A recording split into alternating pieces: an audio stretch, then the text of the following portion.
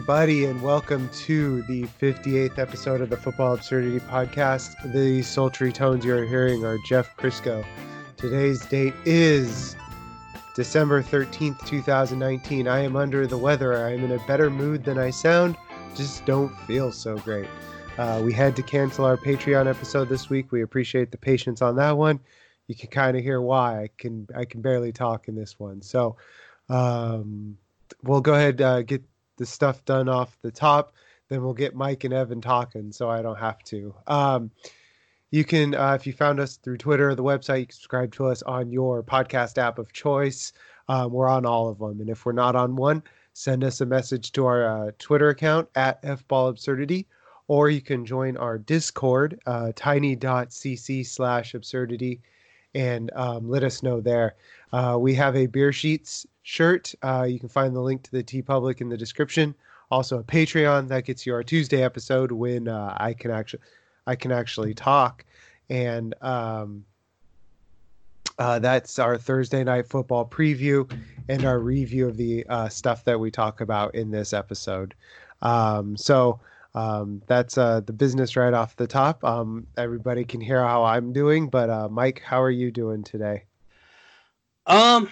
Yeah, I'm doing okay. I got some issues, family issues happening, but other than that, I'm doing all right. I'm sorry to hear that. Evan, how are you today? Great. Buy my book. Buy the book. You want to run some plugs? I've written a book published by Kaplan, Teaching with Comedy, in stores Tuesday. If you've got a gift you have to buy for a teacher, and who doesn't, check that off your list real quickly. Go to Amazon and type in Teaching with Comedy by Evan Hoovler. What was the name of the book again? Teaching with Comedy. And it is... It's an instruction. It's a half me reviewing the humorous history of comedy and teaching, and half a Kaplan-style workbook to show teachers how to use common Hollywood joke writing formulas to get a distracted class back on track. Yeah. And it is on Amazon Prime, right, Evan? So if you're short on time... Yeah, you can get it. Yeah, you should be able to get it plenty of time for the holidays. My copies are supposed to arrive today, apparently, according to Amazon, which doesn't sound right if the street date's Tuesday, but hey. So all right, we'll go ahead. We'll get started. We'll talk about the Thursday night football game last night pretty briefly. Calling it a game is pretty generous. It was a 42-21 drubbing, and it wasn't even that close.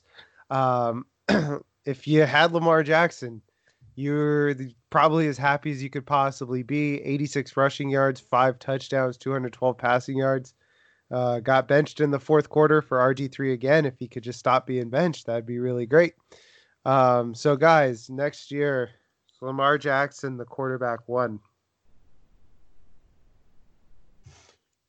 No doubt in fantasy. You get 1,000 rushing yards.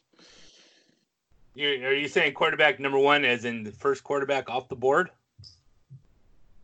Yes. I say yes. Probably in a lot of drafts, he will be the number 1 quarterback off the board. Would I choose him number 1 off the board? That's a flat out no way. Who's your quarterback 1 off the board? Russell Wilson, maybe. Things, some changes and things like that, and we'll see what happens. But, quarterbacks get wide receivers off, from free agency. They draft somebody, things change. So I think there's going to be some maneuverability. But right now, if I had to choose somebody, I would definitely be Russell Wilson. I cried because I had no shoes until I saw a man who faced Lamar Jackson in the fantasy playoffs. There you go.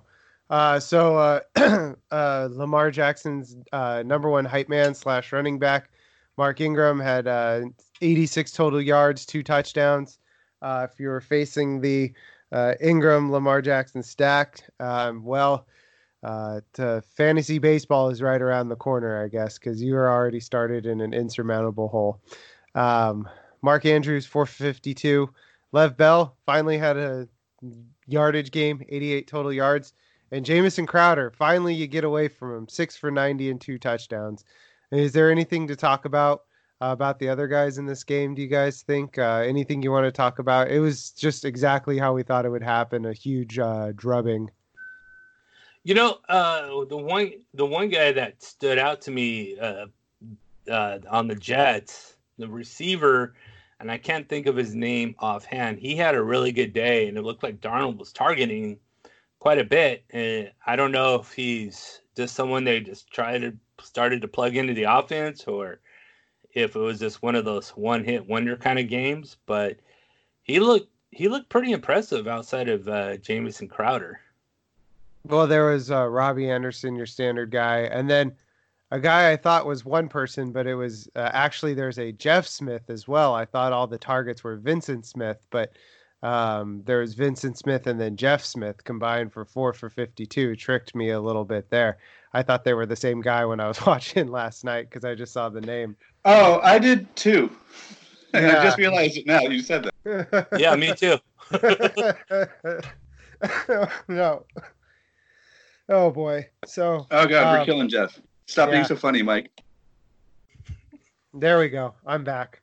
So I guess when two guys are actually, or one guy's actually two, and you think he's actually one, and he's putting up great stats, that's probably why. And that's why he's all over the place. That's why he's in on every play. He's multiple players. I'd never heard of this Jeff Smith guy before last night, so that's kind of why I was a little thrown off, I think. Oh, how have I never heard of him before? His career started last night. Okay. All right. So I think that puts Jets Ravens to bed. Unless you guys want to talk about Hollywood Brown at 45 and a touchdown, Seth Roberts 66 and a touchdown. Anything else there you guys want to dissect? No. Mark Andrews 4 for 52 and a touchdown. But Mark Andrews is back. Yeah. After a 2-point Buffalo trubbing in week 14. Yeah, and that was kind of predictable because the Buffalo defense is really good. So next week they got at Cleveland, so we'll just keep that going if we can. Just start all Ravens. Start of the week, Lamar Jackson. Yeah, pick him up. Go. There you go. All right, so we'll go ahead. We'll move on to this week's games. And so if this is the first time you're joining us, first of all, I usually have a lot more energy, but I'm saving myself. So maybe give us another shot next week. What we do is we take a look at the matchups, and we say what we're looking for in the matchups. It's not necessarily a start or sit thing. It's what we're looking for rolling forward, and then those are the questions that we answer in the podcast on Tuesday. So the first game on the docket is the second widest spread of the week. It's New England at Cincinnati, 42-point over under. New England are 10-point favorites, and Mike wants to know, should we start Sony Michel? Yeah. One of the reasons why Sony Michel, I brought that up, is even though he's having a really down year compared to last year, and we really don't know if he's actually any good, because he played pretty well in the limited time he was last year, played great in the playoffs and the Super Bowl. This year, not so much, but they are playing the Bengals, and the Bengals' run defense is just gross. They're like last in the league in yards allowed per game. I mean, they're giving up almost 157 yards on the ground, almost 5 yards per carry on the ground. So they hand it off the running back. One carry, you're going to get 5 yards. 15 touchdowns allowed, which is 29th. So they're just gross. They're a horrible defense. But when you're looking at down the lineup in the roster, and you're looking at the running back depth chart, the only one that kind of scares a defensive coordinator probably is James White, because I don't think anybody's afraid of Sony Michel this year, because he just hasn't done anything.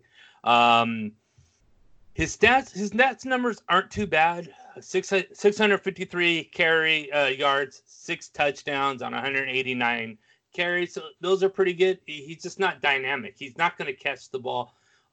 Everything is touchdown dependent for this guy.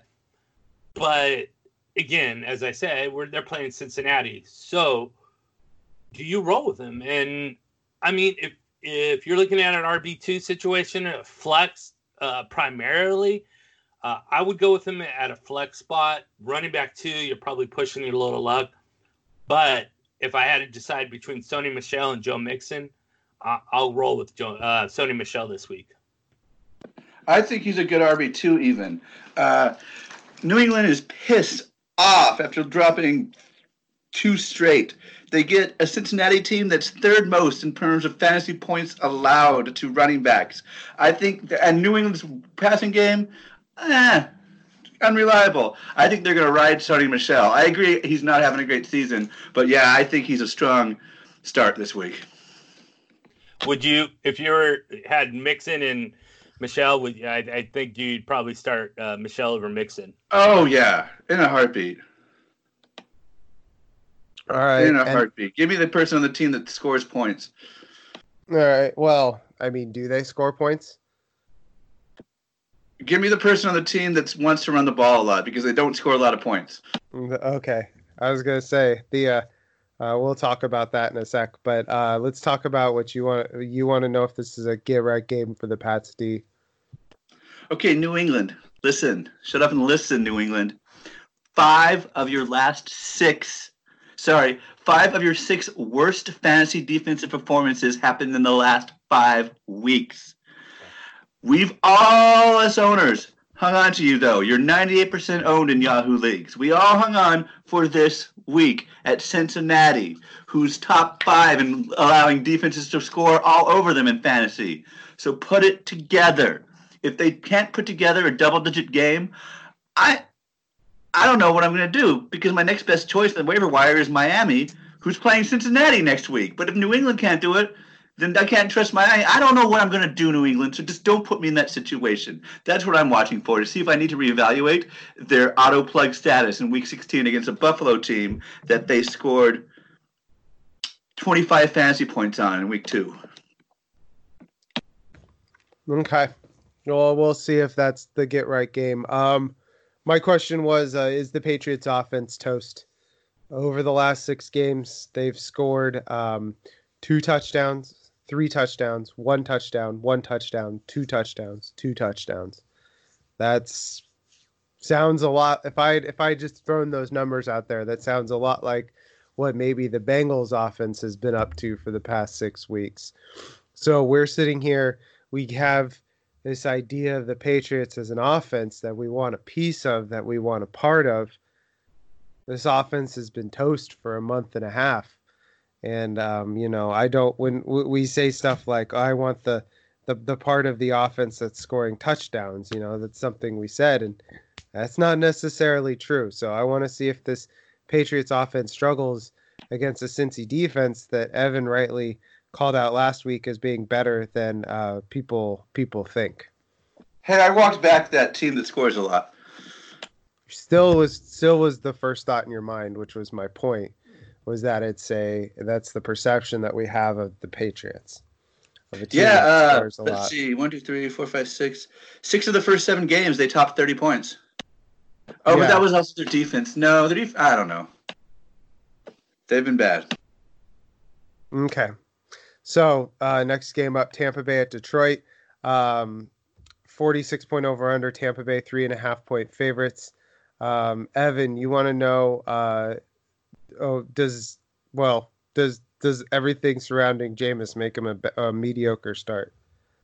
In our Discord, a lot of people are looking to the waiver wire who have Jameis. Jameis has a hurt thumb. He lost Mike Evans. I'm watching to make sure I'm starting him, and I'm watching to make sure he's all right for possibly the finals. He's top 5 in points scored for quarterbacks, people. He's got great receivers besides Mike Evans. He faces a Detroit secondary that's non-existent. Nothing on your waiver wire is going to be better than Winston, even a hurt Winston without Evans. So I'm watching just to make sure that's true.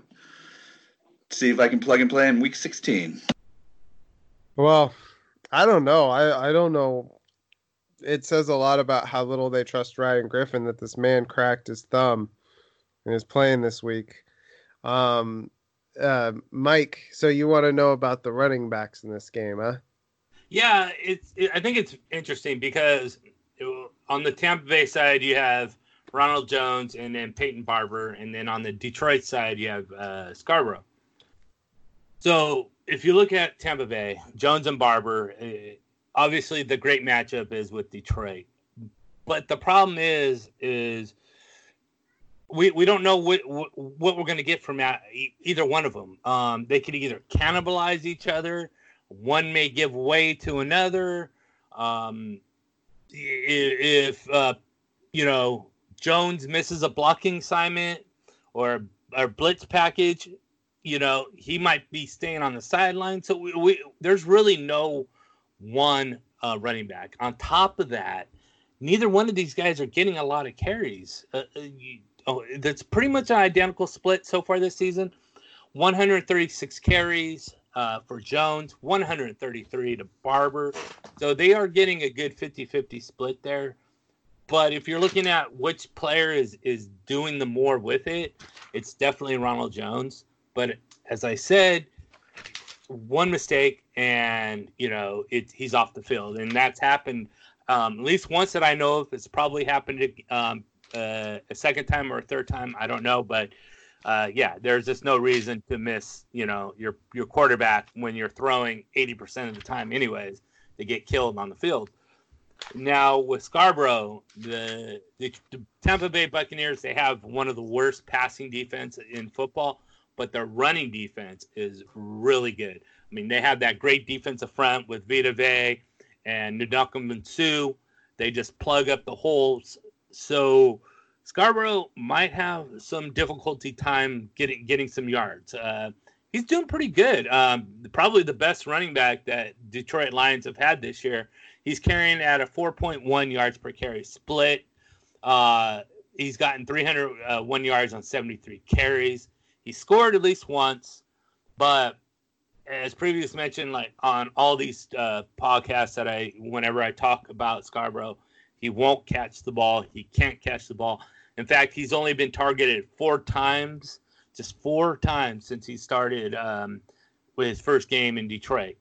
Which I think he's now 4 games in. So he's gotten like 1 target each game, but it really hasn't been like that. I think he's gotten 3 in one game and then 1 in the other. So there's 2 games where he hasn't even been targeted at all. So who do you go with? I think right now Ronald Jones might be the best option for you. You just hope that he doesn't miss a blitz package. Evan, what do you think about the 3 backs in this game? I guess. I mean, somebody's going to get the carries. So if you need a Hail Mary, put in the one you own. Hopefully you don't own all 3. If Scarborough's been limited all week, so I probably put him 3rd. And then Jones and Barber, I don't know if I'm in a touchdown-heavy league, Barber. If I'm in a yard-heavy league, Jones. Sure, but I won't like it. What if you're in a regular league? If I'm in a regular league, I just got to start Jones. He's done it the most times. Okay. All right. So there's your answer there. And so my question in this one is David Blau. Will Mr. Blau tear up the worst secondary in the NFL? He had a shockingly good game. Or good in air quotes. He had 1 good pass on busted coverage in his first start on Thanksgiving.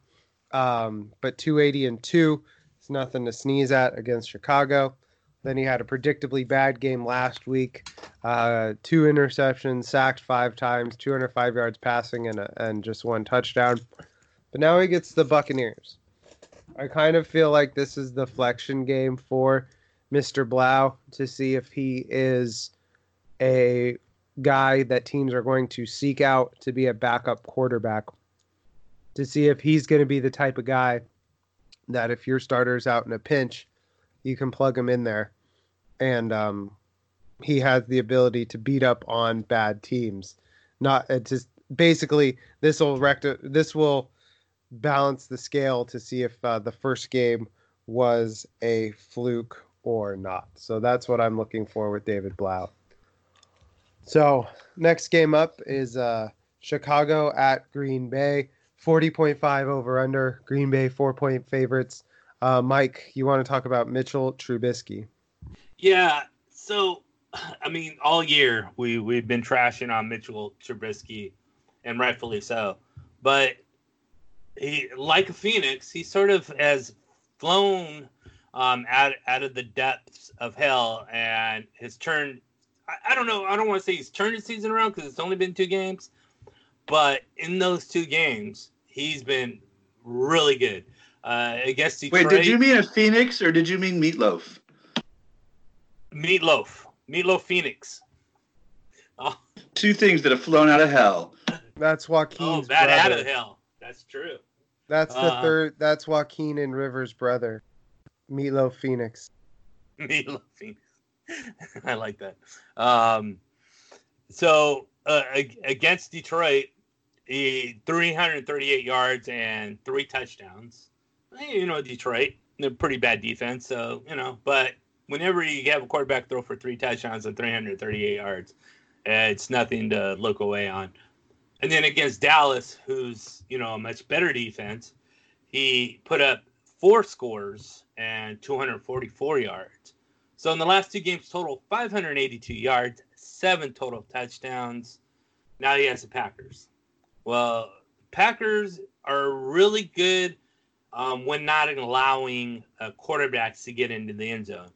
But they're sort of a little below average. They're 21st when we count yards. So I can really see Mitchell Trubisky getting a lot of yards against the Packers. Trouble is when he gets down to the end zone, and they're 8th. They're the 8th toughest defense when giving up points. So it's going to be really hard, especially for a guy who's known not to get the ball into the end zone. By the end of the game, I could see Trubisky throwing about 270 yards and get 1 touchdown, but I'd be very shocked if you see him with more than 1 touchdown this week. Wow, just 1 touchdown against the Packers, huh? Yeah. Okay. Evan, what do you think about that? And then I guess that would roll into your question about trusting a wide receiver too on these teams. Yeah, if you missed the news, you can't start a Packers wide receiver too. No one got over 3 points last week. Even though that was a weak game for everyone in the Packers offense except for Aaron Jones, you can't be rolling your semifinals with less than 3 points. Don't tempt yourself.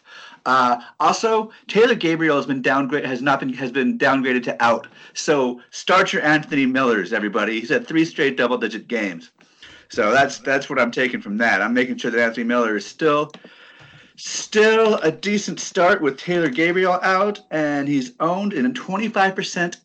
He's only owned in 25% of Yahoo leagues. What is going on, people? It's the semifinals. Going on?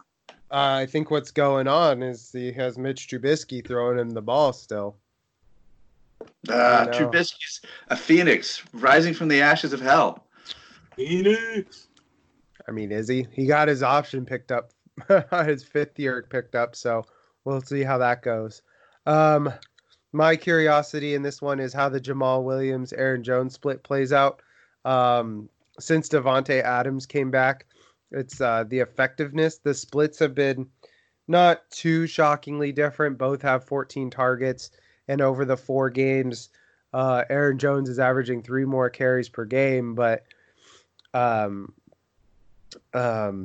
Jamal Williams is averaging excuse me, sorry. Jamal Williams has no touchdowns, and Aaron Jones is averaging almost 30 more rushing yards per game than Jamal Williams because he's doing a lot more with his more amount of touches. So I want to see how this continues to play out because there was a point in the year one of the 3 of us asked, I don't remember who it was, and it was, can we start both Packers running backs? The answer at that time was yes. And now it's gotten to be the point where it's Aaron Jones or bust. And I want to see how this Jamal Williams thing shakes out going into your fantasy finals, because the Packers in Week 16, they get they're at Minnesota. So if Jamal Williams starts to get more targets, that's something we might want to look at because they're vulnerable to pass catchers. So we'll see how that goes. Jamal Williams might be a guy that you might have to gut check him off of your roster after this week. So for your finals. So, all right, now we'll move on to the next one. Houston at Tennessee, 50.5 point over under. Tennessee 3-point favorites. Evan, talk about Ryan Tannehill. And while you're doing that, I'm going to cough my lung up. Okay. Ryan Tannehill is on the short list for waiver wire fantasy football MVP, having scored over 20 points in 6 of the last 7 games and over 30 points in 2 of his last 3 games. And it's not going to slow down. He gets Houston's miserable secondary this week. New Orleans, hole-ridden but somewhat good, but also has huge holes and easy to play around secondary in Week 16. I can only think of a handful of people. Tell me if you can think of somebody, Mike, who's been on the waiver wire a lot in the first half of the season that's better than Ryan Tannehill. I can think of probably Raheem Mostert is going to be up there. And I remember you were an early advocate of Raheem Mostert. So nice job getting on that before the rest of America. That's it. Am I missing someone? I don't think so, because the way we've all known Tannehill for the last, how many years, 5-6 years with the Dolphins and just being miserable. And then, so no one really gave a chance, and he didn't even start the season. Marcus Mariota was the start of the season. So if he can't even beat Marcus Mariota out of a job, and so we're expecting anything from Tannehill, I think a lot of people didn't think so at all. And why should we? But he's definitely the number one guy midway through. Fun fact, his ownage in Yahoo leagues just yesterday jumped from less than half owned to over 2/3 owned. Wow. So people are trusting him. Houston, you get Houston. They've given up the 5th most fantasy points to quarterbacks this year. So I'm riding them in a few leagues, and I'm hoping for good things. Yeah, no longer can you get him as a streamer.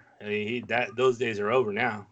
Half the leagues should get him this week. That was shocking. I guess he did have a down. No, yeah, he had a down Week 13 against your Colts, only getting 18 points. But I mean, that's for a guy you picked up in the waiver wire. That's still a pretty good week. Yeah, wow. And he had 2 touchdowns that day too. So it was just his yardage that he didn't really get much on. But yeah, wow. Every week he's been really, really good, except for that first week against the Denver Broncos. But Broncos at that time were pretty stifling defense. True. Yeah, I put a special shout out to Ryan Tannehill in my streaming quarterbacks this week for graduating from the article. That's what I call it when a guy that I've had in the article for weeks and weeks finally escapes the threshold. He's graduated. He's a big boy now. He's a real fantasy football option. So congratulations to him for graduating from my article. So Mike, let's talk about the big boy, the biggest boy, Derrick Henry. Yeah, this dude, wow. I remember last year, Jeff, we were talking about how bad he was and how he needed so many holes. And now, I don't know. It looks like he's matured and doesn't need those kind of situations for him, because in the last 4 games, 188 yards, 159 yards, 149 yards, and last week with 103 yards. So if you throw all those together, he's averaged 149 yards per game in the last 4 games. Just wow. Now he's got the Texans. Their defense, they're 18th against the run, but they really have just fallen down the staircase. I think they were like 10th at one point in the beginning of the year, but then with injuries, J.J. Watt, etc., they've just fallen down the staircase and now they're 18th. So at 18th, you're like, oh, okay, well, that's an average. No, they're worse than that. They're going to finish worse than that because they just don't have the players that they had in the beginning of the season. So with that said, I think Derrick Henry is going to hit the century mark once again. He should score at least once. They're pretty stingy with giving up points on the ground, but I think Henry gets in. So there's really like no reason that you shouldn't put Derrick Henry, not that there would be a reason, in your lineup. Yeah, I mean he's a top 10 guy, even in, I would say, a non-PPR or in PPR next year, even though he doesn't really catch passes because his floor is just going to be absolutely massive. He'll be a running back 1 next year, even if it's a points per reception league. So my question is, does AJ Brown, which I put Alexander Jones Brown because there's no definition for what AJ means in Pro Football Reference. So he's been up and down and up and down. Now he's got Houston. So last week against Oakland, which is a top defense to play your wide receivers against, he turned in 153 yards and 2 touchdowns on 7 targets, and a lot of that was yards after the catch. This week he gets Houston, which the Texans, they're sort of more excuse me, sorry, I warned you guys I was sick. I held back a cough. They're a little more middle of the road against wide receivers, but I want to see if he can start putting some consistency together going into the 2020 season. Because let's be clear, if you start him this week, it's not something that you can feel good about, because I mean, I can just run through his lines from the last, we'll do the last 5 weeks.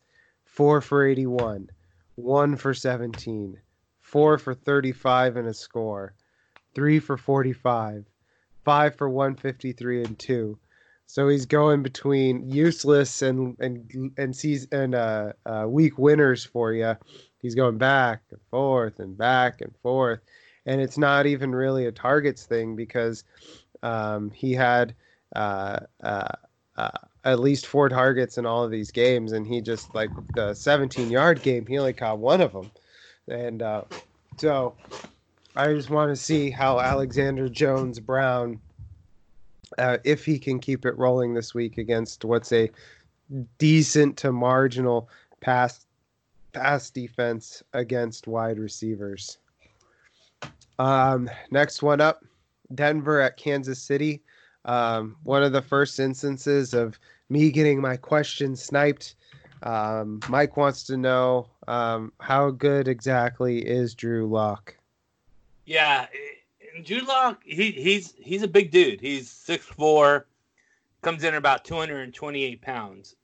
So if you're looking at him and if you've seen him play, you'll probably think of Peyton Manning in a Bronco uniform. The biggest difference, of course, is that Lock has mobility where Manning had none. He's a Missouri kid, so big bone. Now he does play the Chiefs, right? Yeah. I wrote down the Broncos. That's the wrong team. I think things are going horribly wrong if he has to play the Broncos this week. Yeah, I don't know why I did that, but anyways, so scratch that, and let's look at what he's done. Last week, 22 of 27, great day, 309 yards, 3 touchdowns, just one interception against Houston, but Houston's defense against the pass is a sieve. I mean, everybody goes off on Houston, and then just show you how bad Houston's defense is. Lock completed 16 of his first 19 passes for 235 yards and 3 touchdowns in the first half. So the dude already had 3 touchdowns before the first half even ended. Overall, he has 443 yards passing, 5 touchdowns, 2 interceptions, and 30 yards on the ground in just these 2 games. So he's getting 15 yards on the ground on average, and he's getting, pretty close to 220 yards and throwing a bunch of touchdowns, which is making Cortland Sutton a very happy person. Going against the Chiefs, their defense is pretty below average, so this should be another good game for Drew Lock.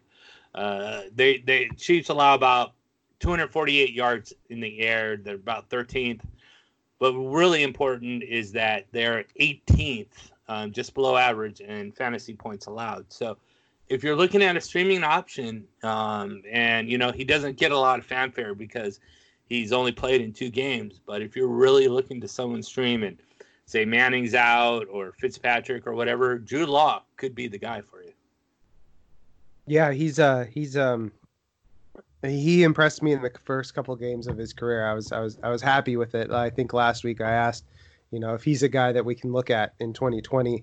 I'm very interested to see how he plays in Arrowhead, because that's an environment that if Denver gets its way, he's going to have to deal with at least once a year for the next 15 years. That's what Denver's hoping. So I'm curious to see how he handles his first visit there.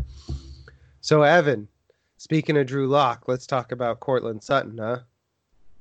Cortland Sutton's sudden inconsistency has frustrated me, and I assume fantasy owners everywhere. First 1, 2, 3, 4, 5, 6, 7, 8, 10 games of the season, he got 6 points one time, and every other time above 9 points, and often in the teens. Then, 2 of the last 3 weeks, he's had under 6 points, including a 3.2 one-catch stinker. And I'm trying to predict it. And at first, I think I get it. At Houston, he had a pretty good secondary just committed to him. And he was a pretty good cornerback just committed to him. And he was double covered the whole time. And then at Buffalo, the other week game, it's Buffalo. They have a great defense.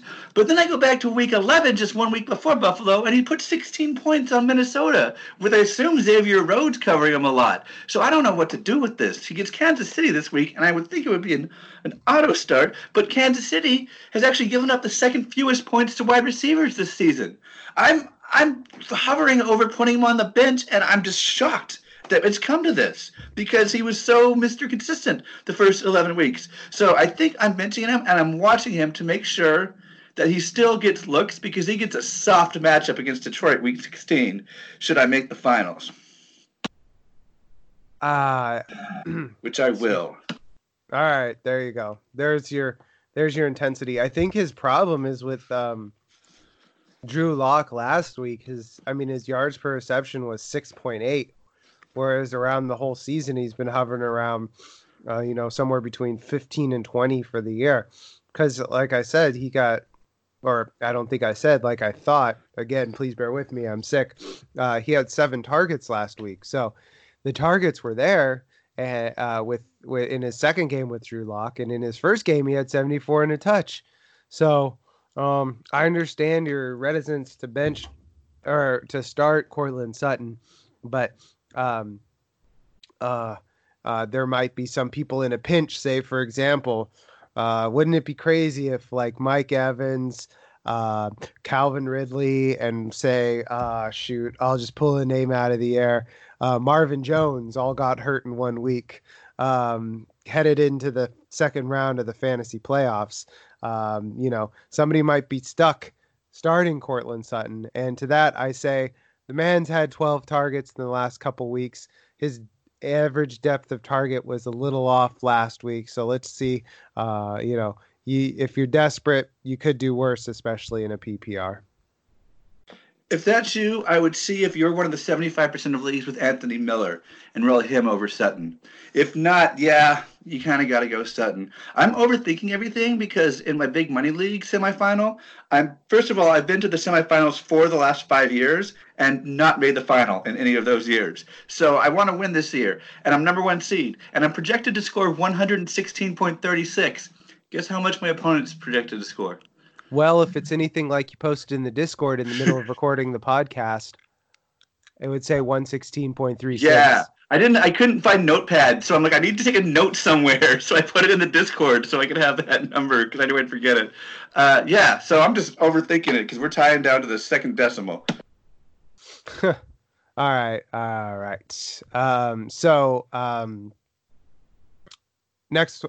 My question. Time for my question.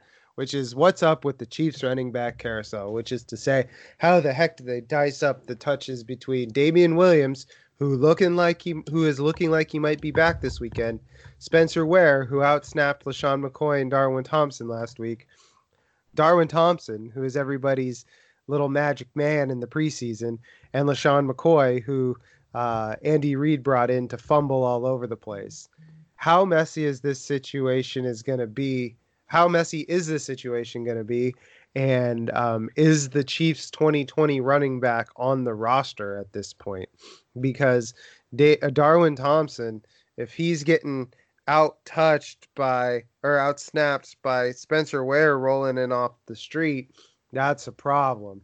His only opportunity he's gotten this year was the Boston Scott special from last week, where literally every other running back on the roster is too hurt to play, and so you got to roll him out there. So I'm wondering if the starting running back on the Chiefs is even on this roster. The starting running back for the 2020 Chiefs is even on this team, or is it David Johnson? We'll see how that goes.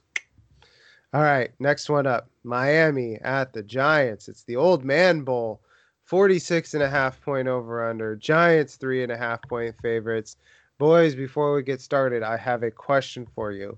What is the combined age of the starting quarterbacks in this game? I would say 36. No, combined. No, combined, yeah, man. 73. I'll do Price is Right strategy and say 74. The combined age, if you do by years, is 75. If you do by days, is 76, because Eli Manning's birthday is in January. So these are two very old men playing in this one. Eli Manning is getting the start. Daniel Jones is still sidelined with the ankle injury. He is expected back next week. So Evan wants to know if Fantasy Football Twitter's favorite meme man, of the meme running back, Patrick Laird, if he's for real. You know, it seems bizarre in the week of our Lord 15 that we are considering the third or fourth string Miami running back as a viable start. But dude got 19 touches last week, including 15 carries. And they have a soft matchup against the New York Giants this week, who have bottom half of the league in terms of points to running backs. And they get Cincinnati week 16. In a lot of my real deep leagues where running backs thin, I'm picking up Laird, and I'm actually finding myself flexing him. And I look at my hand afterwards as if it's betrayed me, because what is going on here, people? Miami going to take you through the playoffs somehow. The worst team in preseason consensus. So I'm watching to make sure that this guy is for real, because if he is, I'll be in the finals and he'll be facing Cincinnati. Man, I'm not confident in leaning on Patrick Laird. Like I said, he's kind of a meme running back. Mike, how do you feel about Patrick Laird? Yeah, I mean, I guess if he's like the only guy, they have Myles Gaskin, who's not really doing anything either. No one really done anything with that Dolphins backfield. So, last ditch attempt, maybe. Even if those are great matchups coming up, but when you're bad, you're bad. Yeah, I think that's the problem. I'm not digging behind. Hey, Kenyon Drake was the starter. Then Kalen Ballage was the starter. Then didn't they go and then they went out and signed Zach Zenner after he got cut from the Cardinals, I believe. They went out and got him. Let me double check. Mark Walton. Dolphins claim Zach Zenner off waivers. And so it's like their fifth string running back they're on now.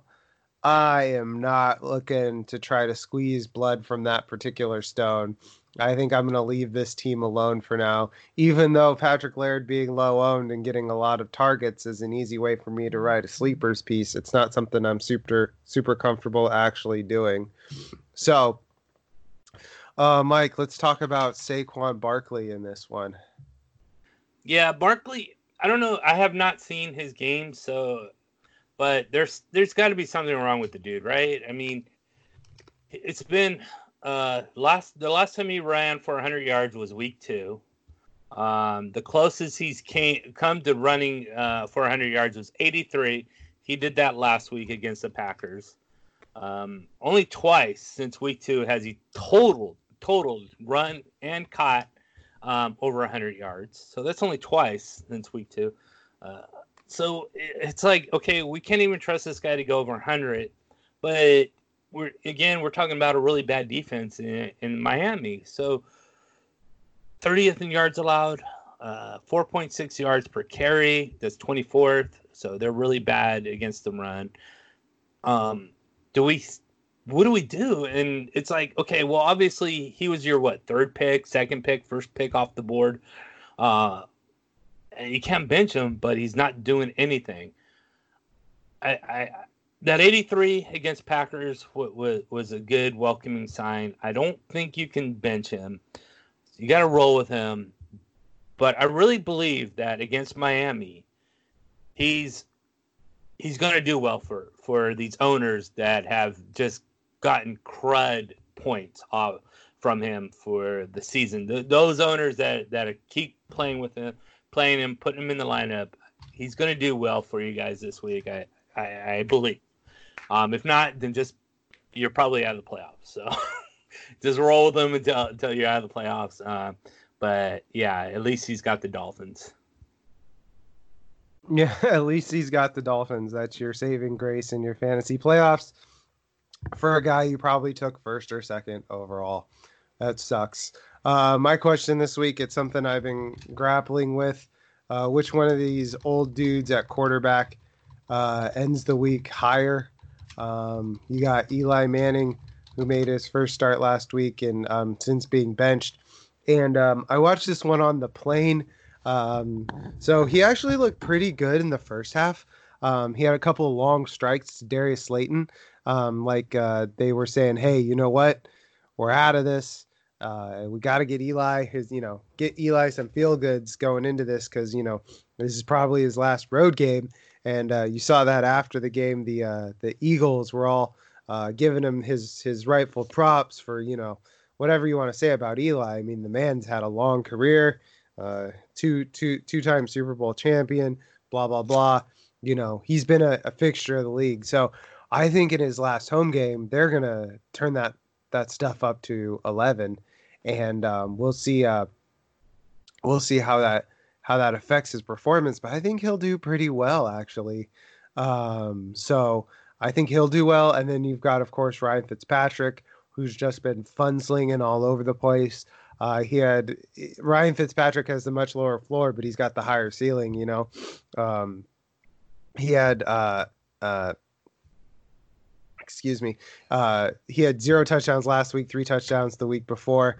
He's got the much higher floor, or higher ceiling, lower floor. But I want to something this week tells me that Eli Manning's gonna do pretty well, and I'm excited to see which one of these two old guys performs better. So we'll move on to the next one, which is Philly at Washington, 39-point over/under. Philly 5-point favorites. And Mike, let's talk Carson Wentz. Yeah, I don't know if you guys saw the game last week, but he was doing absolutely nothing up until basically the end of the game, and finally got the tight ends involved and probably killed a couple of people's playoff aspirations with that touchdown to Zach Ertz. But overall, Wentz has not been very good. We're probably maybe 13, 14 as far as quarterbacks go. So he's definitely not a quarterback one this year. Maybe never will be a quarterback one. I have him right now as a quarterback 2. The Redskins, although they're pretty tough against the pass when it comes to allowing yards, but they just get crushed in allowing touchdowns. They've allowed 23 touchdowns this year, which is 22nd in the NFL. But we're looking at a lineup with Carson Wentz, and we know that Ertz and Goddard are their key. They're their spark plugs in the passing offense. And the Redskins are absolutely horrible against tight ends. They're 26 overall. So this is really good for Ertz and Goddard owners. But when that's all you have, I mean, at wideout, the Eagles have Arcega-Whiteside, Greg Ward, Robert Davis. I mean, none of these names. I mean, Arcega-Whiteside, he might have a great future, but right now he's not doing anything. And Ward and Davis, I mean, who are these dudes, right? So they really don't have anything else to throw to other than Ertz and Goddard. So it's going to come down to how well can these tight ends and Wentz exploit the Redskins' weaknesses, allowing points and especially to the tight ends. I'm not really excited about Carson Wentz matchup. I mean, obviously the Redskins are a great matchup. But again, I'd rather go with someone like Fitzpatrick or Eli Manning or one of those guys if you're in a streaming option at quarterback. I wouldn't just jump in on Wentz because it's a great matchup against the Redskins, because I don't see him doing what you think he should do because there's no really wide receivers. And they're going to have to get to the tight ends like all the time. So, yeah, I'd rather go with Fitzpatrick or Manning if you're streaming.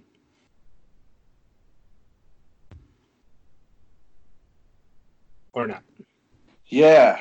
Manning, really? Nice. Yeah. One game of fantasy relevance before he goes out. Yeah, there's also the problem with Wentz, which is are we sure that he's good anymore? He got that knee injury, and he hasn't quite been the same, or whatever that injury was that kept him out, and he hasn't quite been the same since then. So that's something we don't want to talk about. We're not sure if Carson Wentz is actually as good as we thought he would be anymore. So Evan, a guy that's still as good as we thought he would be, and even better than we thought he would be at this age. You want to know about if Adrian Peterson is a must start this week? Yeah, I am watching to see how he does against an actually good defense. Sure, he scored double-digit points in his last two games, but they were against a Carolina team that's utterly given up, and a Green Bay defense that's bottom 5 against stopping the run.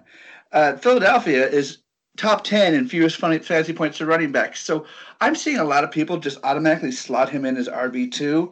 I'm holding him off as just low-end flex consideration. I mean, heck, Yahoo, who I go toe-to-toe with every week in my article and beat them, they have him ranked 35th among running backs this week, and I agree. I think he's a low-end flex consideration. Hold off on your Adrian Petersons. I know you have another running back because you couldn't lean on Adrian Peterson all year. You had to develop something if you're in the semifinals. Hold off on him this week. Rest him, just kidding, but wait for week 16 against the Giants' woeful defense. That's when you want to start him. Sure, you can flex him if you're desperate. That's not the worst flex, but I don't think he's going to put up top 24 numbers at all. Yeah, I could probably think of, I wouldn't say off the top of my head, because this would be, I could probably think of 30 running backs I would rather start than Adrian Peterson. I'd rather start Kareem Hunt, who's a part-timer, than AP in this matchup. I'd rather start Patrick Laird, who I hummed and hawed about telling you to not even bother rostering, basically, than Adrian Peterson in this matchup. So if you're considering it, find another person to start. My question, and it's something I've been waiting on, is will this passing game put anything on game tape, anything positive? I mean, it's a disaster from top to bottom, from the offensive lines to the pass catchers, quarterbacks, running back, tight ends. Everything about this Washington offense, this Washington offense is a mess, just an absolute mess. And I'm wondering if this passing game in particular can put something on tape. And the reason I'm wondering if that's going to be this game is that they do allow a good amount of production to wide receivers. On the year, they've given up the 4th most wide receiver touchdowns, They've given up. They're middle in the pack of receptions, but they're in the top 10 in yardage allowed. So hey, my throat's clearing up as I'm talking. That's the healing power of the Football Absurdity podcast. No, it's not, because now I'm going to hack my lung out. That was short-lived. But what I was saying was, if they're going to put some good tape on, it's going to be this game. It's going to be, this is the game where they put some good tape on. So I need to see him to do it, or there's going to be a lot of problems in going forward there in Washington. So next game up, it's the last 10 a.m. game on the docket, but it doesn't mean we're that far through the thing, because there are a buttload of 1 o'clock games this week. NFL probably did it that way because the playoff matchups are starting to heat up, so they didn't want to make a game gets buried. Like, for example, the game of the season getting buried at 10 a.m. last week. Nothing like that happening this week. Seattle, Carolina, 48.5 point over under. Seattle, 6.5 point favorites. And Evan wants to know what the odds are that Carolina brings a B game. Are we talking is like a board game or like a B word game? Not their A game. Oh. I've been hearing even speculation on the radio that the players are revolting because they like Ron Rivera. Now, I don't put any weight behind that, but it's definitely true that they've been limping along in their 5-game losing streak here. Come on, people. We've got more in the fantasy playoffs. We've got Christian McCaffrey in the fantasy playoffs. I need you to try harder, Carolina, to stay in the game. Now, McCaffrey will probably stay elite because the dude caught 11 passes last week. What the heck is that? That's awesome. But I want to know, is Carolina just giving up? Is this as a team? Is this somebody who next week if I'm in the finals, I'm going to think about not starting, or not, of course, McCaffrey. That's crazy. But not starting DJ Moore. No, that's crazy. You're crazy. Overthinking it. That's crazy. Yeah, I'm crazy. You're completely overthinking it. Like, I can't even put into words how overthinking it is. It's a fortunate thing that Carolina either has every week fantasy starters or every week fantasy please don't start them. There's nobody like in the middle. Maybe Curtis Samuel comes closest to that, but you have replacement level stuff for him for sure. So, all right. Whew, I'm off the ledge. All right. Carolina doesn't have to try for their players, the good players, their studs to keep going. If the 2019 Carolina Panthers revolt and nobody notices, do they really make a sound? Mike, you're worried about Tyler Lockett, and a question that we probably should have asked weeks ago.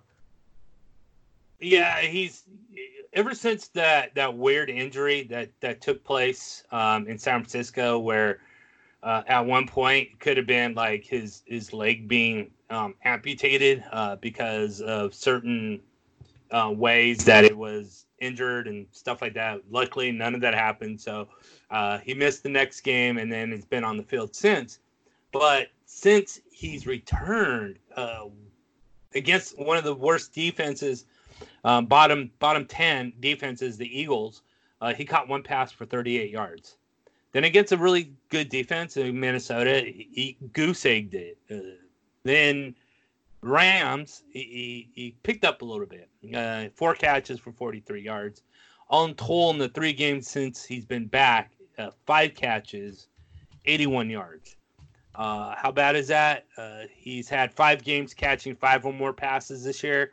He's had 3 games going over 81 yards this year. So 5 for 81 in 3 games. He's been doing that in single games. Panthers are below average in giving up wide receiver. They're 17th, 20th in fantasy points allowed to that position. Pete Carroll came out and he said that Lockett is really back in form this week. According to Adam Jude of the Seattle Times, Carroll went on to say that he was pretty good last week and he's going into this week raring to go. What that means, who knows? Carroll's one of those optimistic, always glass full when it's half empty kind of guy. And and so we'll see. But he has a good matchup against the Seahawks. We'll see if he's really back or not. I just wouldn't trust it in your playoffs. All right then. So I am not super confident in Tyler Lockett, but we'll see how that goes. And my question is about Ian Thomas. So Ian Thomas was a guy that I was in on before the year, and I said, yeah, all he needs is Greg Olsen to get hurt. And I got in a few arguments about it because recently, because I called him I agreed with somebody that he was an extreme buy low in Dynasty because he's essentially free because he's gotten like 15 snaps all year. That's an exaggeration, but he's gotten less than 100, and they called me stupid. Said, let's revisit this in 2 years. Well, buddy, let's revisit this in 2 weeks. Because last week he had 10 targets, 5 catches, 57 yards, and a score.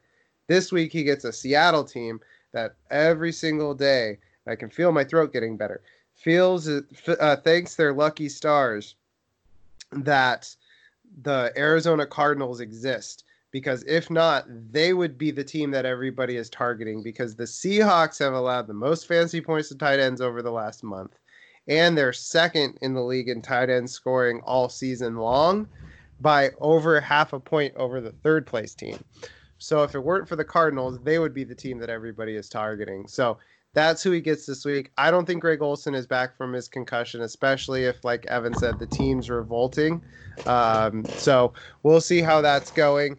Obviously, if Greg Olsen's back, this whole point is moot. But if it's Ian Thomas, then I would love to see how much he rocks and rolls this weekend against a dreadful against tight ends Seattle defense. All right. So the first afternoon game of the week, Jacksonville at Oakland. The last game at the Coliseum. 46-point over-under. Oakland 6.5-point favorites. And Mike wants to know what kind of day we're looking at for Josh Jacobs. And while you're doing that, I'm going to search for up to the second information on Jacobs because it seems to change every 20 minutes. Yeah, and it does. Yeah, so the last thing I read was it looks like he's going to play. So this all might be mute, but or not going to. It looks like he might not play, but whatever. So, and this is an important matchup too because the Jaguars suck. They're like the worst defense against the run. I mean, completely. They give constantly. If you look at their schedule and just click on their box score, you're going to see them giving up 150 yards, 200 yards to running backs. And so with Jacob's skill, this is easy 100-yard game for him if he plays. So I can't remember who the back is. I think it's DeAndre Richardson or something. DeAndre Washington. Number one waiver wire ad, and now we don't know what to do with him. And it's a late start game, so you can't even wait for the injury report. He wouldn't have been the number one ad if people had listened to me last week. I was telling people Mostert over Washington. So deal with that, nerds. Actually, I would probably agree with him. But either way, both are great ads. And so if DeAndre Washington is the starter, you're going to want to get him in. But with Jacobs, you definitely want to get him in. Either one of those guys who starts. So have your ear glued to the radio because this is probably not going to – you're probably not going to know until up to game time moment. And, yeah, so the Jaguars also allowed 19 touchdowns over the season. And so this is a great game. Jacobs or Washington should easily go over 100 yards and at least score once. So whoever that back is, have them in your roster ready to go. But unfortunately, we just won't know until probably kickoff. Yeah, that's the hard part is waiting till 1 p.m. But luckily, if you had Jacobs, you ended up with Washington, so you have that pivot that you can make. You don't have to worry about starting a 10 a.m. guy. Double lucky is that so many games got moved to the 1 p.m. slot, so you have a lot of alternatives. So I wouldn't shy away from starting Josh Jacobs because, as Mike said, if he's starting, he's going to go crazy. So a guy that's been driving us crazy is Gardner Minshew since he's been back, and Evan wants to know if we should be starting the guy who should be his wide receiver one this week, D.D. Westbrook, or will he be D.D. Mega Doo-Doo, as we called him? Yeah, I'm seeing a lot of people slot him in after he had 2 double-digit games in a row because he's playing a mediocre Oakland secondary. But this is a man, people, who's had 5 straight games under 70 yards.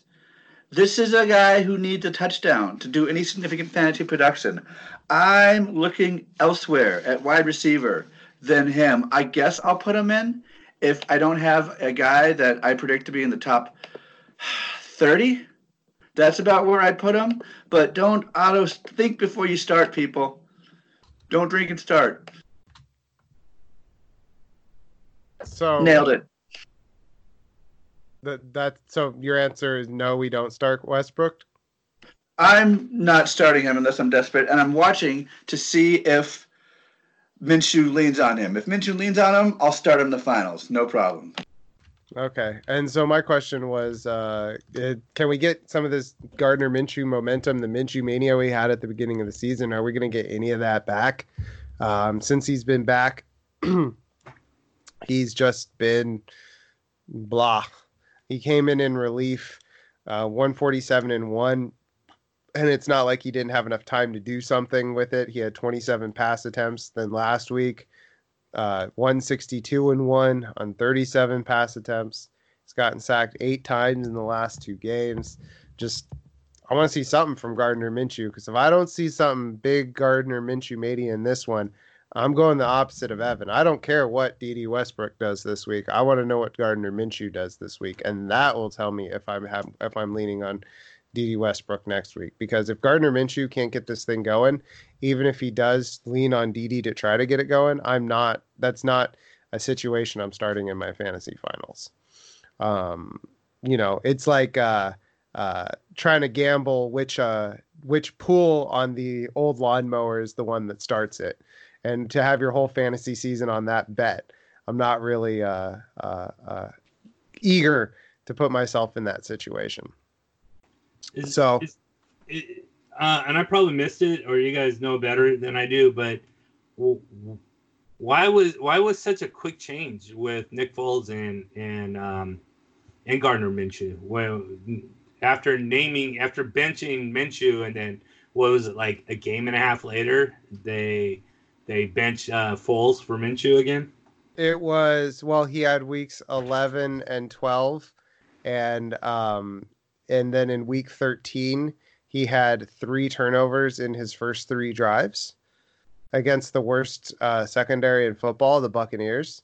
So they pulled him. They pulled Nick Foles, and they said, okay, they basically said this experiment's over. I started him that week in daily fantasy. Got myself negative 2 points.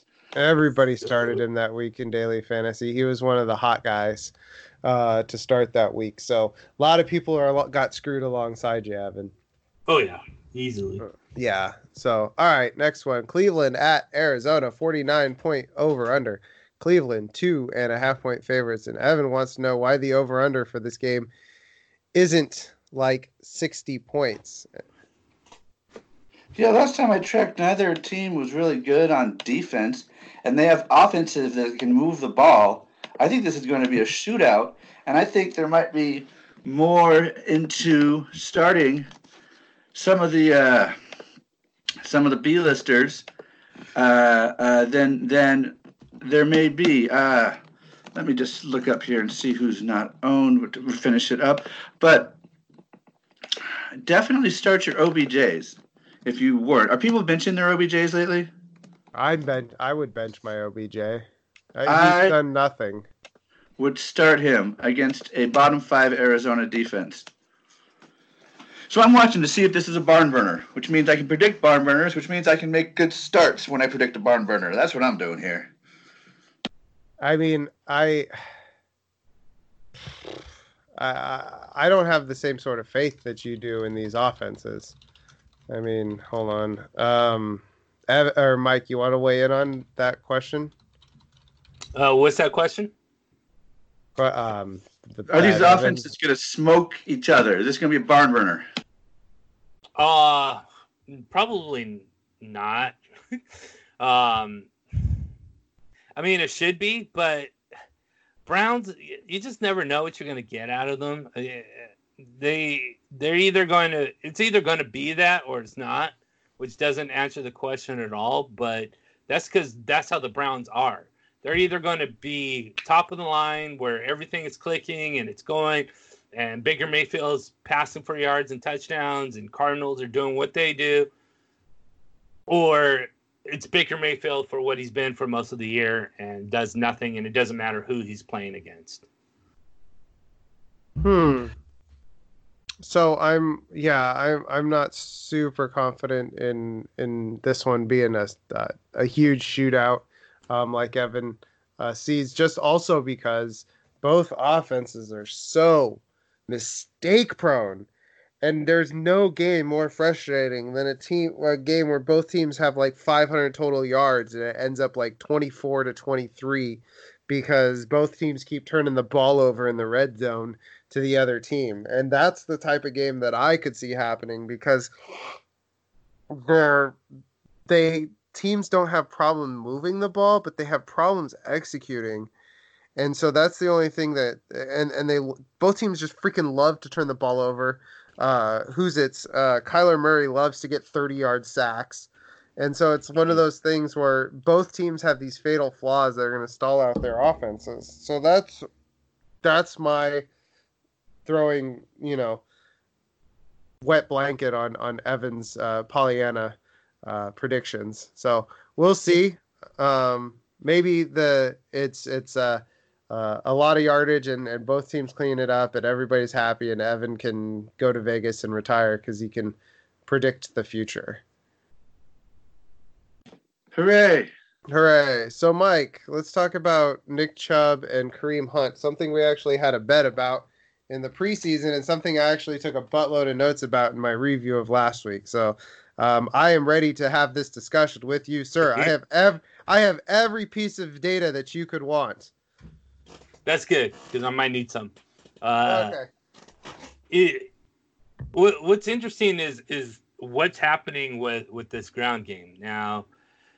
Over the last 3 weeks, Chubb has gone from 21 carries and 20 carries all the way up till last 3 weeks of the season. It's been typical for Chubb. Chubb every week has gotten around 20 carries. So he went from 21 carries to 16 carries to 15 carries. But he has gone over 100 yards twice in those two of the 3 games and has scored once.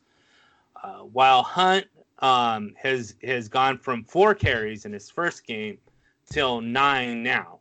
Now, it's not a big leap, but there's got to be some kind of reason why one running back in Chubb is losing, inch by inch carries while the other is gaining inch by inch carries.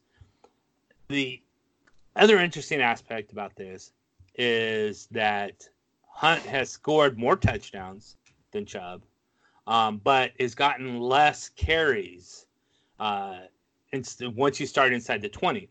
So, for instance, Chubb has 11 carries inside the 20, 4 inside the 10, and 1 inside the 5. Versus Hunt's only 6. So you have 11 to 6 inside the 20. 4 to 2, Hunt has only 2 carries inside the 10.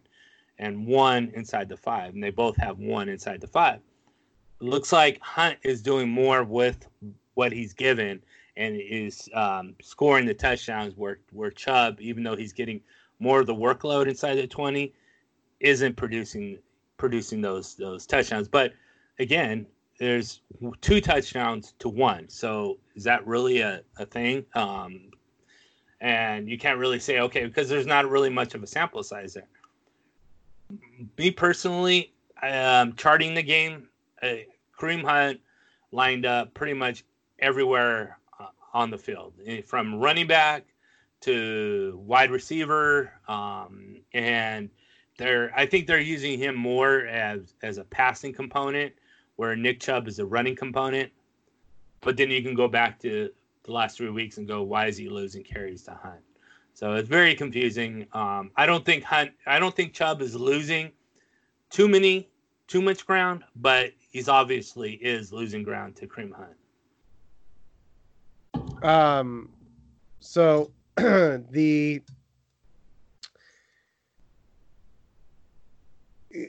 here's some wild things.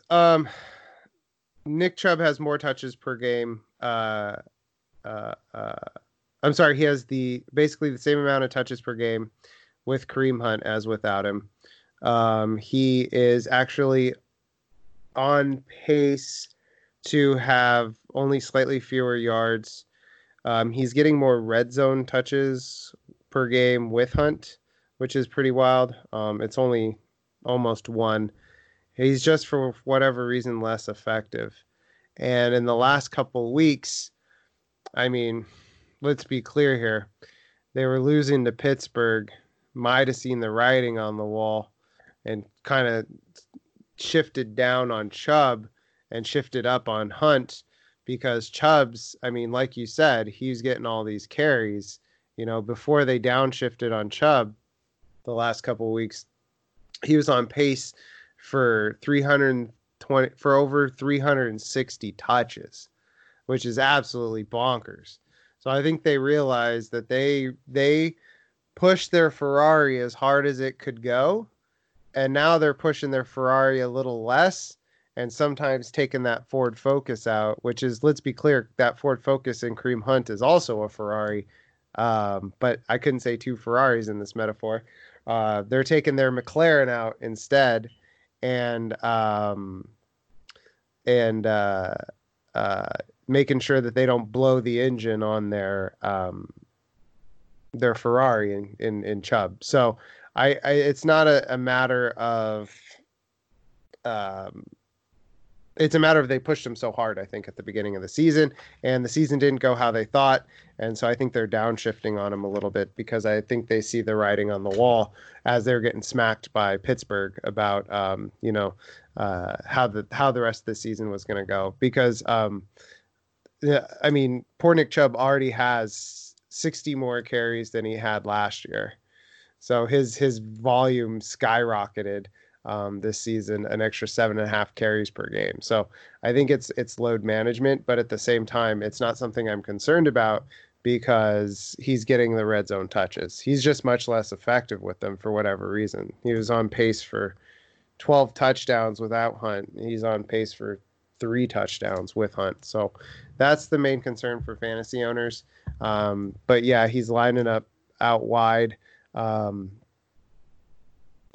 He's lining up out wide, him being Hunt, whereas Chubb is the more traditional running back, which, this is kind of what I said would happen, but at the same time, I'm not correct. Without Hunt, he was running back 5. With Hunt, he's running back 10. So guess what? We were saying if we should take him like 8th or 15th. So, running back 8 or running back 15. So you're still starting Hunt. He's still a running back 1. I think this is a lot of a concern over minor quibbles, I believe. And if he'd scored touchdowns in these games, we wouldn't be worried about it. So that was my data dump. This is a real life case of Ford versus Ferrari. There you go. Except both, like I said, both cars are Ferraris. That's true. Yeah. So we'll go ahead and move on to Atlanta at San Francisco. Niners trying to make it 4-0 against the NFC South this year. It's a 48-point over-under. Niners are 11-point favorites. My question first is, Mike, are the Niners good now? They beat the Saints in Week 14. I need this on record. Are the Niners good now? The Niners. They did the thing you said they had to do. They did.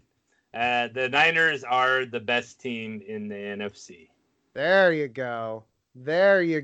All right. This entire podcast has been a scam to get Mike to say that. So thanks for listening, everybody. No, Mike, let's talk Tyler Higbee having continued success. And pretty much right before we started recording, they did rule out Gerald Everett for this game. So that's not something we have to worry about. Right, exactly. And Higbee is playing well. I mean, he's putting up numbers like wide receiver type numbers. 7 catches out of 11 targets against the Seattle Seahawks for 116 yards. Cardinals, he caught 7 of 8 targets for 107 yards and 1 touchdown. So in the last 2 weeks, 14 receptions, 223 yards, and a touchdown. And now he has the Cowboys. And the Cowboys are 22nd against the position. So he is ripe for all those streamers out there, for tight end streamers. Get him in your lineup. I don't know what his ownership is, but it's probably not high. And the Rams offense consists of going to the tight end position on 26% of their offensive production is going to the tight ends. So they are using the tight ends quite a bit.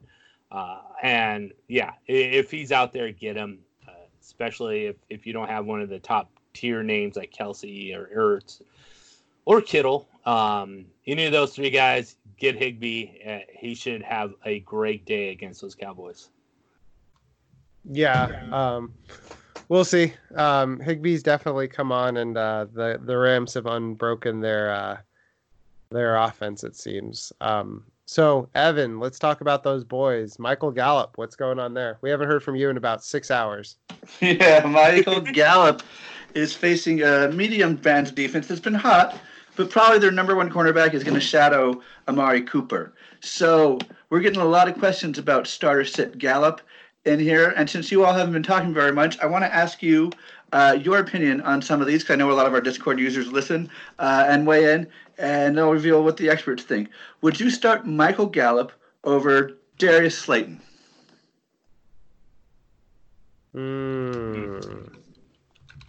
Michael Gallup or Darius Slayton? I'm going to go with Slayton on this one. Yeah, I'm going to go Gallup.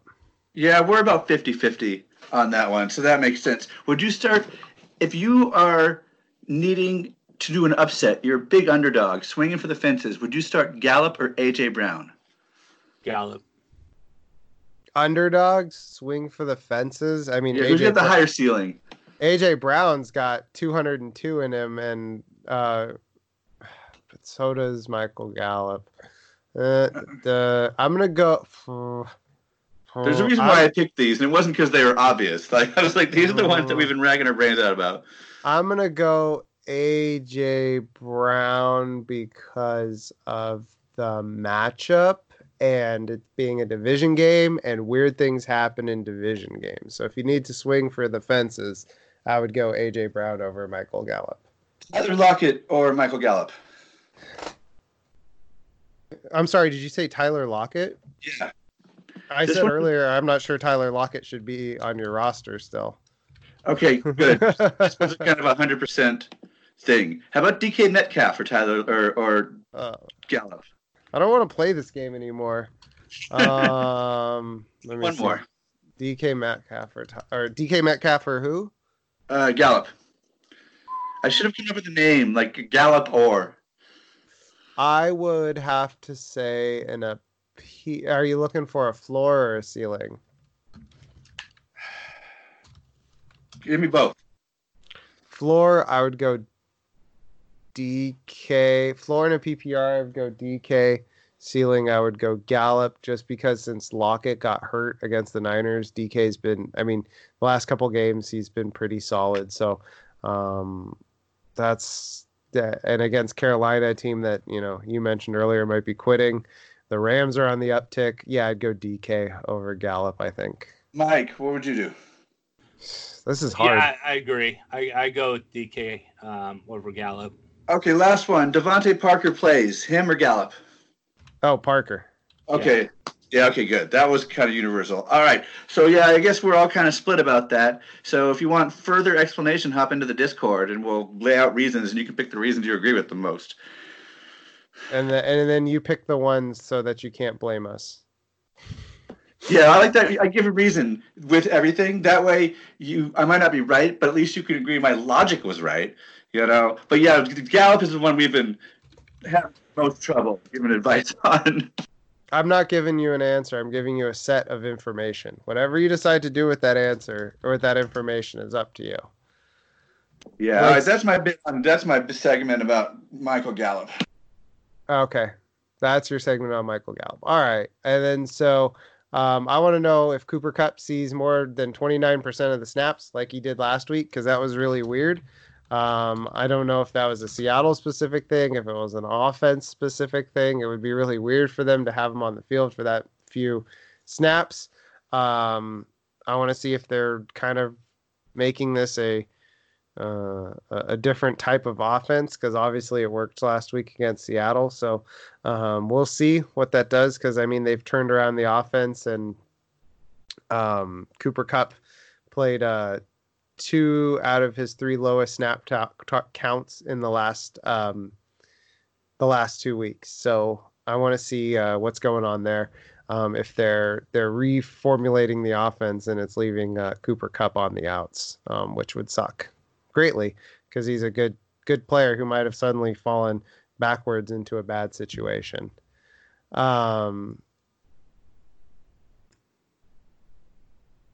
So I don't know why earlier I went into Niners Falcons. I'm really sorry, everybody. I like I said, I had half a message typed out to you. Any errors in this one, we had a discussion of not. Jeff couldn't wait. The Niners are number 1 in the conference. Yeah, we had a discussion of the Niners. I'm very sick, and my throat is getting better as I talk, but my head is getting worse. So please bear with me. Niners, Falcons, 48-point over/under. Niners 11-point favorites. Evan, let's talk about Julio. Yeah, my question was, is Julio just a flex consideration? No.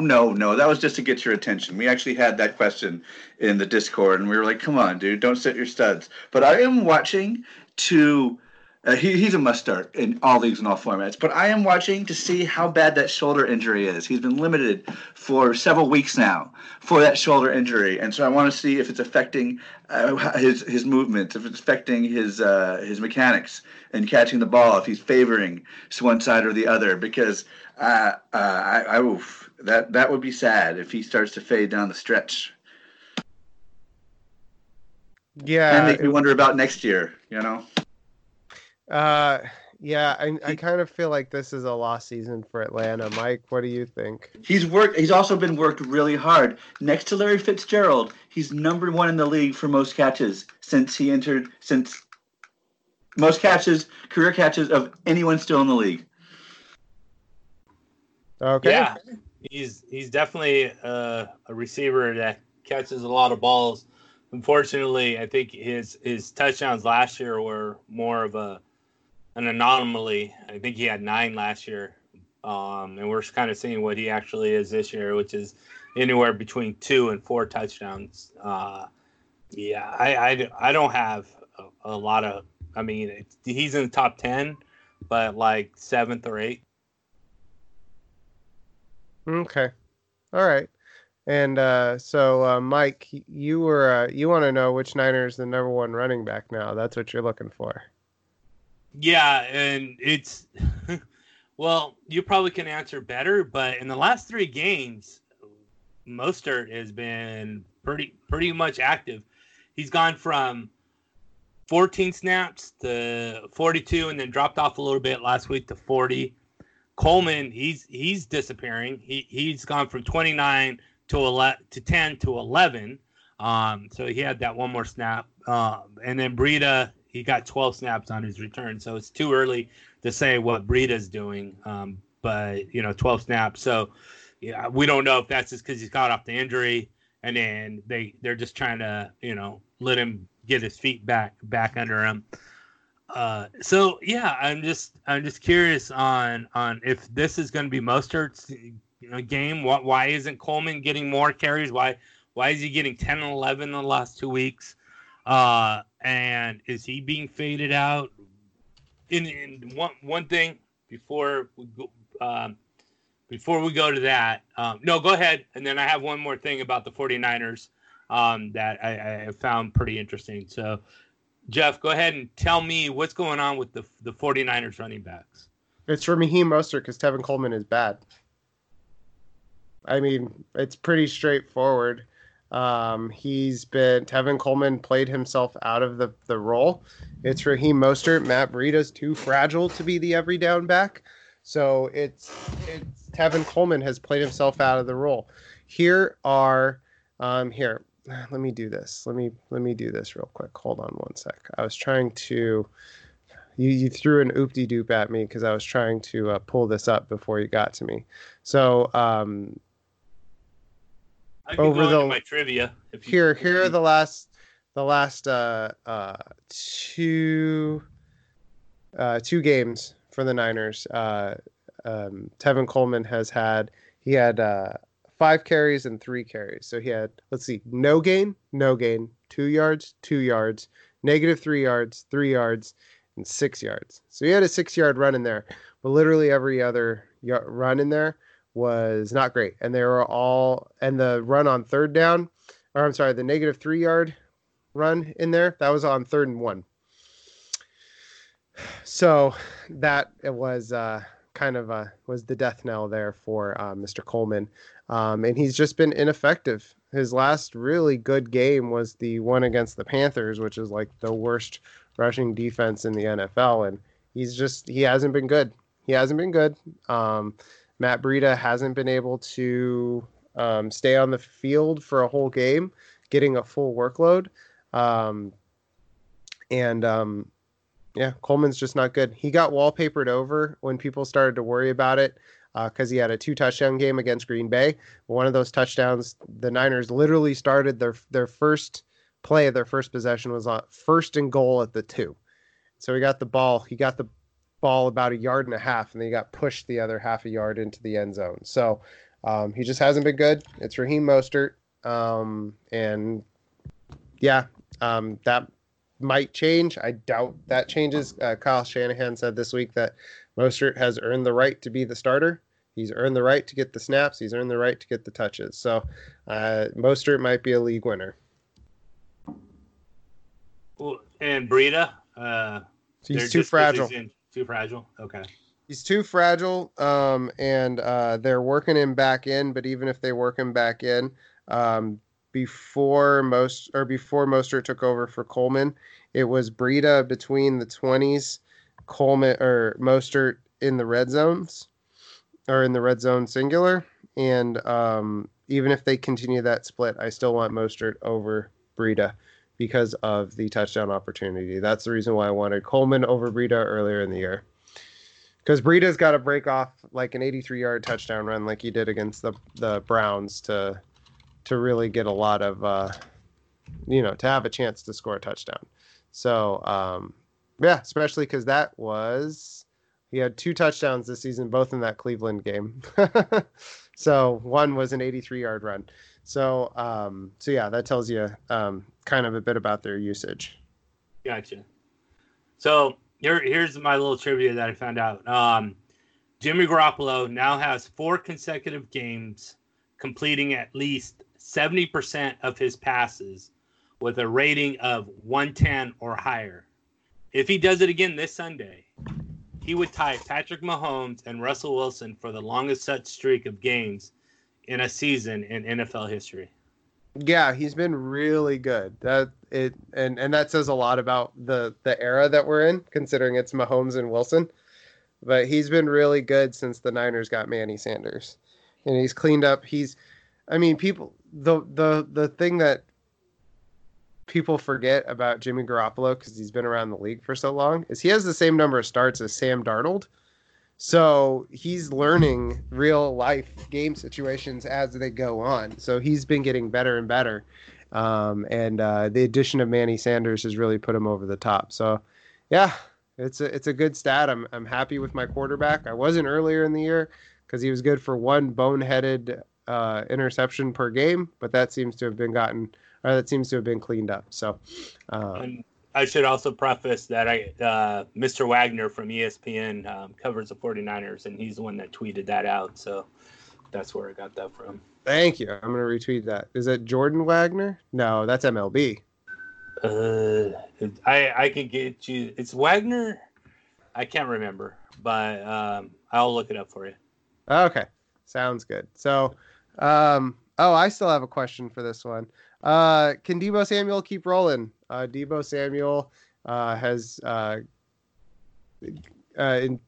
excuse me, he's had a touchdown or at least 70 yards in 5 straight games. Seattle, Arizona, he had big blow-up games.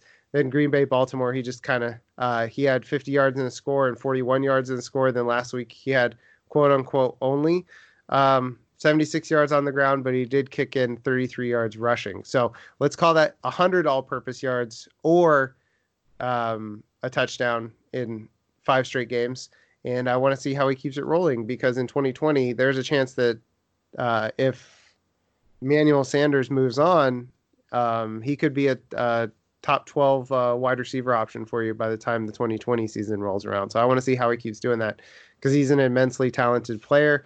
And I think he will do well this week, because I'm blanking on the name, but I believe it was in the Fantasy Footballers podcast. They said the guy that's likely to match up with Deebo Samuel leads the league in yards after catch. And that's kind of Deebo Samuel's MO. So I think he'll have another big game. I'm just curious to see how he does it, because he is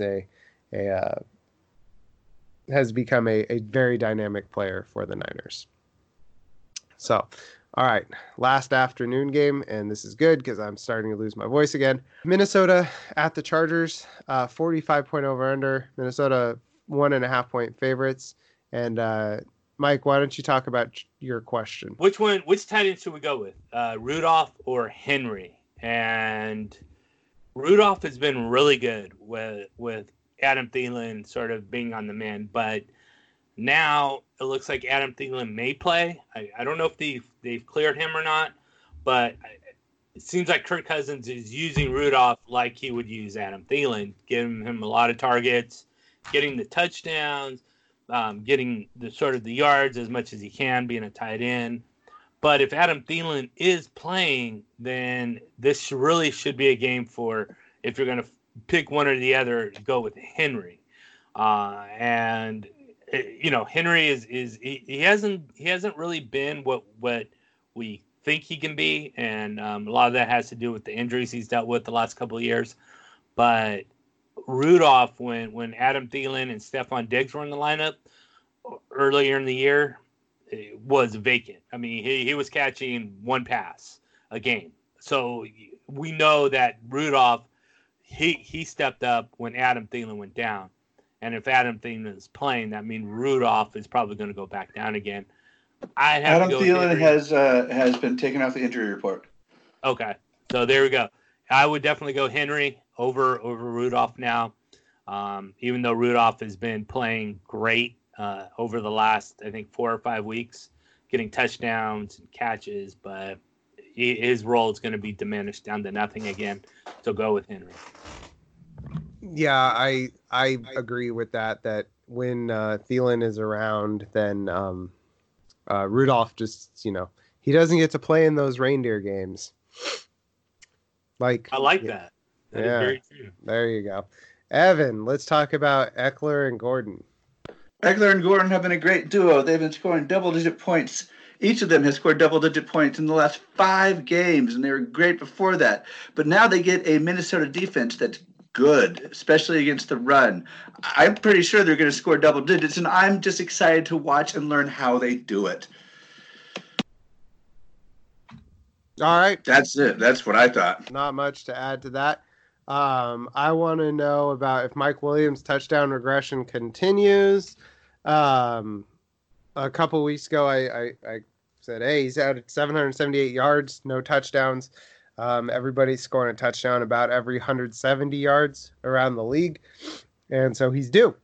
And he scored a touchdown last week. Same with Bobby Woods. So I want to see if he scores another one this week, and if he can get some good touchdown regression here at the end of the season, which is something we can kind of pick at, because it all comes back around. Talented player getting lots of yards, they're going to score touchdowns. So that's what I'm looking for. So now we are done with the afternoon games. Time to talk night games. Buffalo at Pittsburgh, 37-point over-under. Pittsburgh 1.5 point favorites. And Evan, you want to look at the Steelers receiving core. Yeah, what's going on here? Is this at all predictable? James Washington, week 12 and 13. had a great game. But then in week 14, Deontay Johnson had the great game after having 2 really bad games. And James Washington had just over 5 points. Are we touching these guys? What's going on? They're widely available, but is this just an aberration for Deontay? Juju's out again this week. He's been officially declared out. So I'm watching to see if I need to head to the waiver wire for week 17 for James Washington or Deontay Johnson, or if I just need to save my clicks. Save your clicks. This is what happens in a bad offense. Is guys will pop up. We spend time chasing these marginal players that pop up, and let me put it this way, Evan. Name a Steelers wide receiver. Deontay Johnson. Deontay Johnson has 10 targets, 9 catches, 180 yards, and 2 touchdowns this week. Are you starting him over a guy that got you to your finals this week? No. There you go. Because you don't know. So, I think it'll be good to learn and good to know, but in terms of our finals, I think you answered your own question there at the end when you said, or should we save the clicks? Now, should I? Yeah, I can't handle I guess if I'm swinging for the fences, I can maybe justify flexing them, but anyone else, you can't handle that floor. That floor is not a floor; it's a trap door. Yeah, that floor is 0. That floor is Nick Foles. Sorry. The floor there is nothing or next to nothing because it's. I would kill for a 0 from Nick Foles. He lost me points. You yourself had more points than Nick Foles that week. I would say watch it to see if you need to take a real big rip all the way, swing from your heels, pull at the ball, then watch this to see, who does it this week. But guess what? Who does it this week isn't necessarily who does it next week, because that's just what happens in a bad offense. Is a guy can blow up and then not be heard from for 3 weeks. So, Mike, I heard a rumor that you really like Devin Singletary. You want to talk about him? So against the Ravens, he rushed for 89 yards on 18 carries. And they're the 9th against the run. He also caught 6 balls for 29 additional yards. Then against the Cowboys, they're the 15th ranked against the run, and he gained 63 yards on 14 carries, adding 3 catches for 38 yards and 1 touchdown. Then against the Broncos, the 12th team. So we got the 9th, 12th, and 15th defenses, 21 carries, 106 yards, and 1 reception. All in told, 53 carries, 258 yards, which equates to a 4.86 yards per carry average, and 10 receptions, 75 yards, and a touchdown, all against no higher than a 15th ranked defense. So that was the toughest defense he faced, was the Cowboys against the run, which is 15th, and he's put up a 4.86 yards per carry average. Biggest issue, of course, is that goose egg in the touchdown column. That is something to be concerned about. They're just not getting him down there. Even his carries are not very high. I think like 1 inside the 5, and they're just not getting inside the 5. So I think what's happening is that Josh Allen is getting touchdowns through the air at the 15-yard line, or running it in himself, or doing whatever. So against Pittsburgh now that they're facing, the Steelers are 7th overall, and that would be the toughest challenge Devin Singletary will face this year. Then he has the Patriots, and we know how good the Patriots are next week, and then the Jets after that. So these 3 teams are the tops when it comes to facing defenses and against the run. So I'm looking at this. Okay, even these are such tough defense. If he does, pretty well. I mean, we're looking maybe if he's 4.2 yards per carry, that kind of thing against these 3 teams, or if he's going to fall on his face. Either way, I think it's going to go a long way in how we adjust our rankings next year for him. Yeah, I mean, it is kind of at a make or break point because he has been. Uh, uh, I agree. This is kind of a make or break point for Devin Singletary. So I like that one. I will. I have nothing to add. Evan, you have anything to add to that? I'll take that. No. I was gonna say I'll take that as a no. So this one I had a really hard time trying to figure out what to talk about with this one because it's two really good defenses. The Steelers have been one of, if not the best defense in the NFL since getting Minkah Fitzpatrick, and the Bills are one of the best pass defenses in the league. And as I thought about it, I was going position group by position group. All I could think about was how bad of a day Josh Allen is going to have with the protection behind his line. So I want to know if the Pittsburgh defense, how badly they're going to brutalize this Bills offense and how many basically how many points they're going to score and how they're going to do it. Because I have a feeling they're going to make Josh Allen have a very bad day this week. This was one of the matchups that when people were, myself included, saying to get Josh Allen, we're saying, hey, you got to get somebody else for the playoffs because those Steelers look out. And so I want to see what it looks like, if it's just varied blitzes, if it's, just Russian 3, Russian 4. I want to see how they make Josh Allen's day very bad because I have no doubt in my mind they're going to make the Bills have a very bad day. So, Monday Night Football, last game on our docket. Indianapolis at New Orleans. Mike, we softened them up for you. We got the Saints all tired. We took out Sheldon Rankins. We took out Marcus Davenport. So Thank you. You're welcome. We did our best. 46 point over under. Saints 9-point favorites. So in this one, Mike wants to know about Michael Thomas in his every single New Orleans game question. Yeah, exactly. So will he go over 100 yards against the Colts and continue his one-game streak to make it 2 games? Absolutely. He's going to go over 100 yards and probably catch a touchdown. Because Colts suck, and, they like to give up 10-point leads in middle of the third quarter or 17-point leads in the middle of the third quarter and end up losing the game because they think for some reason it's only a half that you need to really play football. And the rest of the game, who cares? That never matters. So, yeah, who cares? It stinks. Play them all. Play whoever you want to play. Play, that guy or whatever guy that's named because they're all going to destroy the Colts and, yeah. All right. Mike with the real fatalist look, fade out on his own squad. So, Evan, you want to know about one of the disappointing guys that up until last week had just been a touchdown problem. Then last week he killed so many people. Alvin Kamara. I'm wondering if Alvin Kamara owners even have to worry about a playoff run. Well, before last week, including last week, he's 15th overall among running backs, points scored. So I think some still are on there, and a lot of us don't have our playoffs start until week 15. So now's your last chance, Alvin Kamara, to save your season in fantasy by putting up a monster game that we know you have inside you. So I'm watching to see that happen. So next year, Alvin Kamara's back, and we draft him in the first round in fantasy, and everyone feels good, except for the people who lost Week 14 because of him. Yeah, those people, I don't know if they'll ever feel good about Alvin Kamara.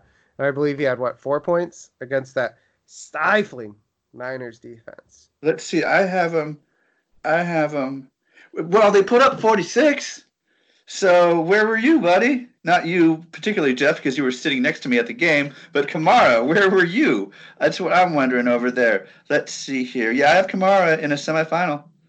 Huh. There you go. Well, me, I guess. Best of luck. Okay. So my question for this one, I briefly mentioned it. Davenport, Rankins, both out. Depleted defensive line. The Saints linebacker core is just a mess. I want to know, does Marlon Mack run roughshod over a depleted Saints defensive line, which could be their downfall in the playoffs this year? And for them, things aren't getting much better. Indianapolis this week for them. Guess who they play next week with a banged up defensive line and banged up linebacking core? They play Derrick Henry. Oof. Derrick Henry is going to kill those players on the Saints. I just want to see how much Marlon Mack runs roughshod as the Saints offensive line is pushing the defensive line off the ball. So that's what I'm looking for on this one. So, all right, that will do it for our preview of week 15, second to last week of the year. So that means it's time to move on to our DFS challenge, as it was me, Evan, and Waleed last week. We didn't really track that. Technically, it was illegal in the state of Louisiana for us to be making DFS lineups for tracking and betting. So didn't you, Waleed, stay up late, like making the perfect DFS lineup, wanting to submit it and be told that it was illegal? We were up late and we made the perfect lineup, and then they told us it was illegal. It's not like we were in the lab for like 2 hours. We were just up late, and we were like, oh my god, this lineup's amazing. And then it had Benny Snell in it, so it was actually not good. You can thank Waleed for that one. So we'll go ahead. We'll get into the DFS challenge. Nothing's changed since last week. Mike's got 27 points. He's first overall. Evan's 24th. I'm bringing up a respectable third in 21st. I have no shot at the title, I just realized. So I'm just going to go Wrecker. At quarterback, I'm starting Darkwing Duck. At running back, no, I'm not going Wrecker on this one. So we'll start with Mike. You weren't on the podcast last week. Let's hear your DFS lineup for this week. Alrighty. And at quarterback, we're going to go with Baker Mayfield. 7,700 playing that Arizona weak defense. Leonard Fournette, 7,700 against the Raiders. Phillip Lindsay, running back, 6,400 against the Chiefs. Kenny Golladay, 7,900 against the Buccaneers. Emmanuel Sanders, 6,900. I did for a minute have that combination, but I chose to go with Mayfield just to give me some room, but I did once have a 49er combination. Yeah, buddy. Manny Sanders, 6,900 against that Atlanta poor defense. Golden Tate, 6,300 against Miami. And at tight end, Tyler Higbee, 5,700 against Dallas. Rashard Perryman, my flex, 6,400 against Detroit. And then at defense, I have the New England Patriots. So, the one more time to go through this. Quarterback, Baker Mayfield. At running back, Leonard Fournette and Phillip Lindsay. Wide receiver, Kenny Golladay. Emmanuel Sanders, Golden Tate. Tight end, Tyler Higbee. Flex, Rashard Perryman. And defense, the New England Patriots. All right. So, all right, Evan, let's hear yours. All right, hopefully this will be good. Give me Ryan Tannehill for 7,600. I'm all aboard that train. Hook it up to my vein. Dalvin Cook, 8,500, seems to be a popular guy on my list. Austin Eckler, 7,200. That seems under for a guy who's been double digits almost every week. For wide receivers, I think Cortland Sutton's going to turn it around this week. So I'll take him for 7,000. I don't think there's anyone else to throw to in Detroit besides Kenny Golladay for 7,900. And give me DK Metcalf before they adjust the price. He's at 6,300. Then tight end, I subscribe to Jeff's theory about Ian Thomas with Greg Olsen out, so I'll take him for 5,300. I got to take the Pats D against Cincinnati. I'm all in there for $5,000. And I don't know. Give me Jacoby Myers for 5,100. I didn't see a lot of, maybe I missed it, but I didn't see any deep flexor. So once again, quarterback, Tannehill, 7,600. Running back, Cook, 8,500. Running back, Eckler, 7,200. Wide receivers, Sutton, Golladay, and Metcalf for 7,000, 7,900, and 6,300. Ian Thomas at tight end for 5,300. The Pats defense for 5,000. And Jacoby Myers for 5,100. Give me the law firm. Part 2. The law firm part 2. Alrighty. Are you guys all ready to hear me? I'm all writing the ready for the writing ready. All right. So at quarterback, I actually did not do this on purpose, but I put all my other. What I like to do is I put all my other guys in, and then I see what quarterback I can afford, and then I adjust accordingly. Well, I put all my guys in, and I could afford the priciest quarterback on the board. Who do you think the priciest quarterback on the board is this week? Garoppolo. Handsome Jimmy G. Yeah, it was weird. Yeah. Wow. Well, Atlanta's bad. No Lamar Jackson. Denver's good, so it's not going to be Patrick Mahomes. So I was like, he's been hot. I mean, he's always hot, but so I was like, all right, let's roll with Jimmy. I actually had more cash, so I went in and back in and upgraded a couple guys. Then from there, Chris Carson at Carolina, best possible matchup he could have. No Rashad Penny, $7,400, which is wild. Derrick Henry, Houston at Tennessee, $9,400. Debo, $6,500. Mike Williams, I'm banking on that touchdown regression, $62. Darius Slayton, $63 against Miami. Ian Thomas, baby, money where my mouth is, $5,300. If Ian Thomas or if Greg Olsen plays, Mike's gonna stroll to a number 1 finish this week because Evan and I will be short a tight end. Flex with no Calvin Ridley, with no Richard Sherman for the 49ers, with no D Ford, with no Jaquiski Tart. I'm going Russell Gage. I think the Falcons are going to put more of a fight than people think. I think there's going to be some points scored, and I think Russell Gage is going to be part of that action. Then finally, Patriots DST against Cincy. Get right game. $5,000. I'll pay for that get right game. So again, that's Handsome James, Chris Carson, Derrick Henry, Debo, Mike Williams, Darius Slayton, Ian Thomas, Russell Gage, and the Pats DST. So I'll do it. I'll do it this week for the week 15 episode of the Football Absurdity podcast. Thanks for listening, everybody. For Mike, for Evan, I'm Jeff. Thanks, and you have a good one.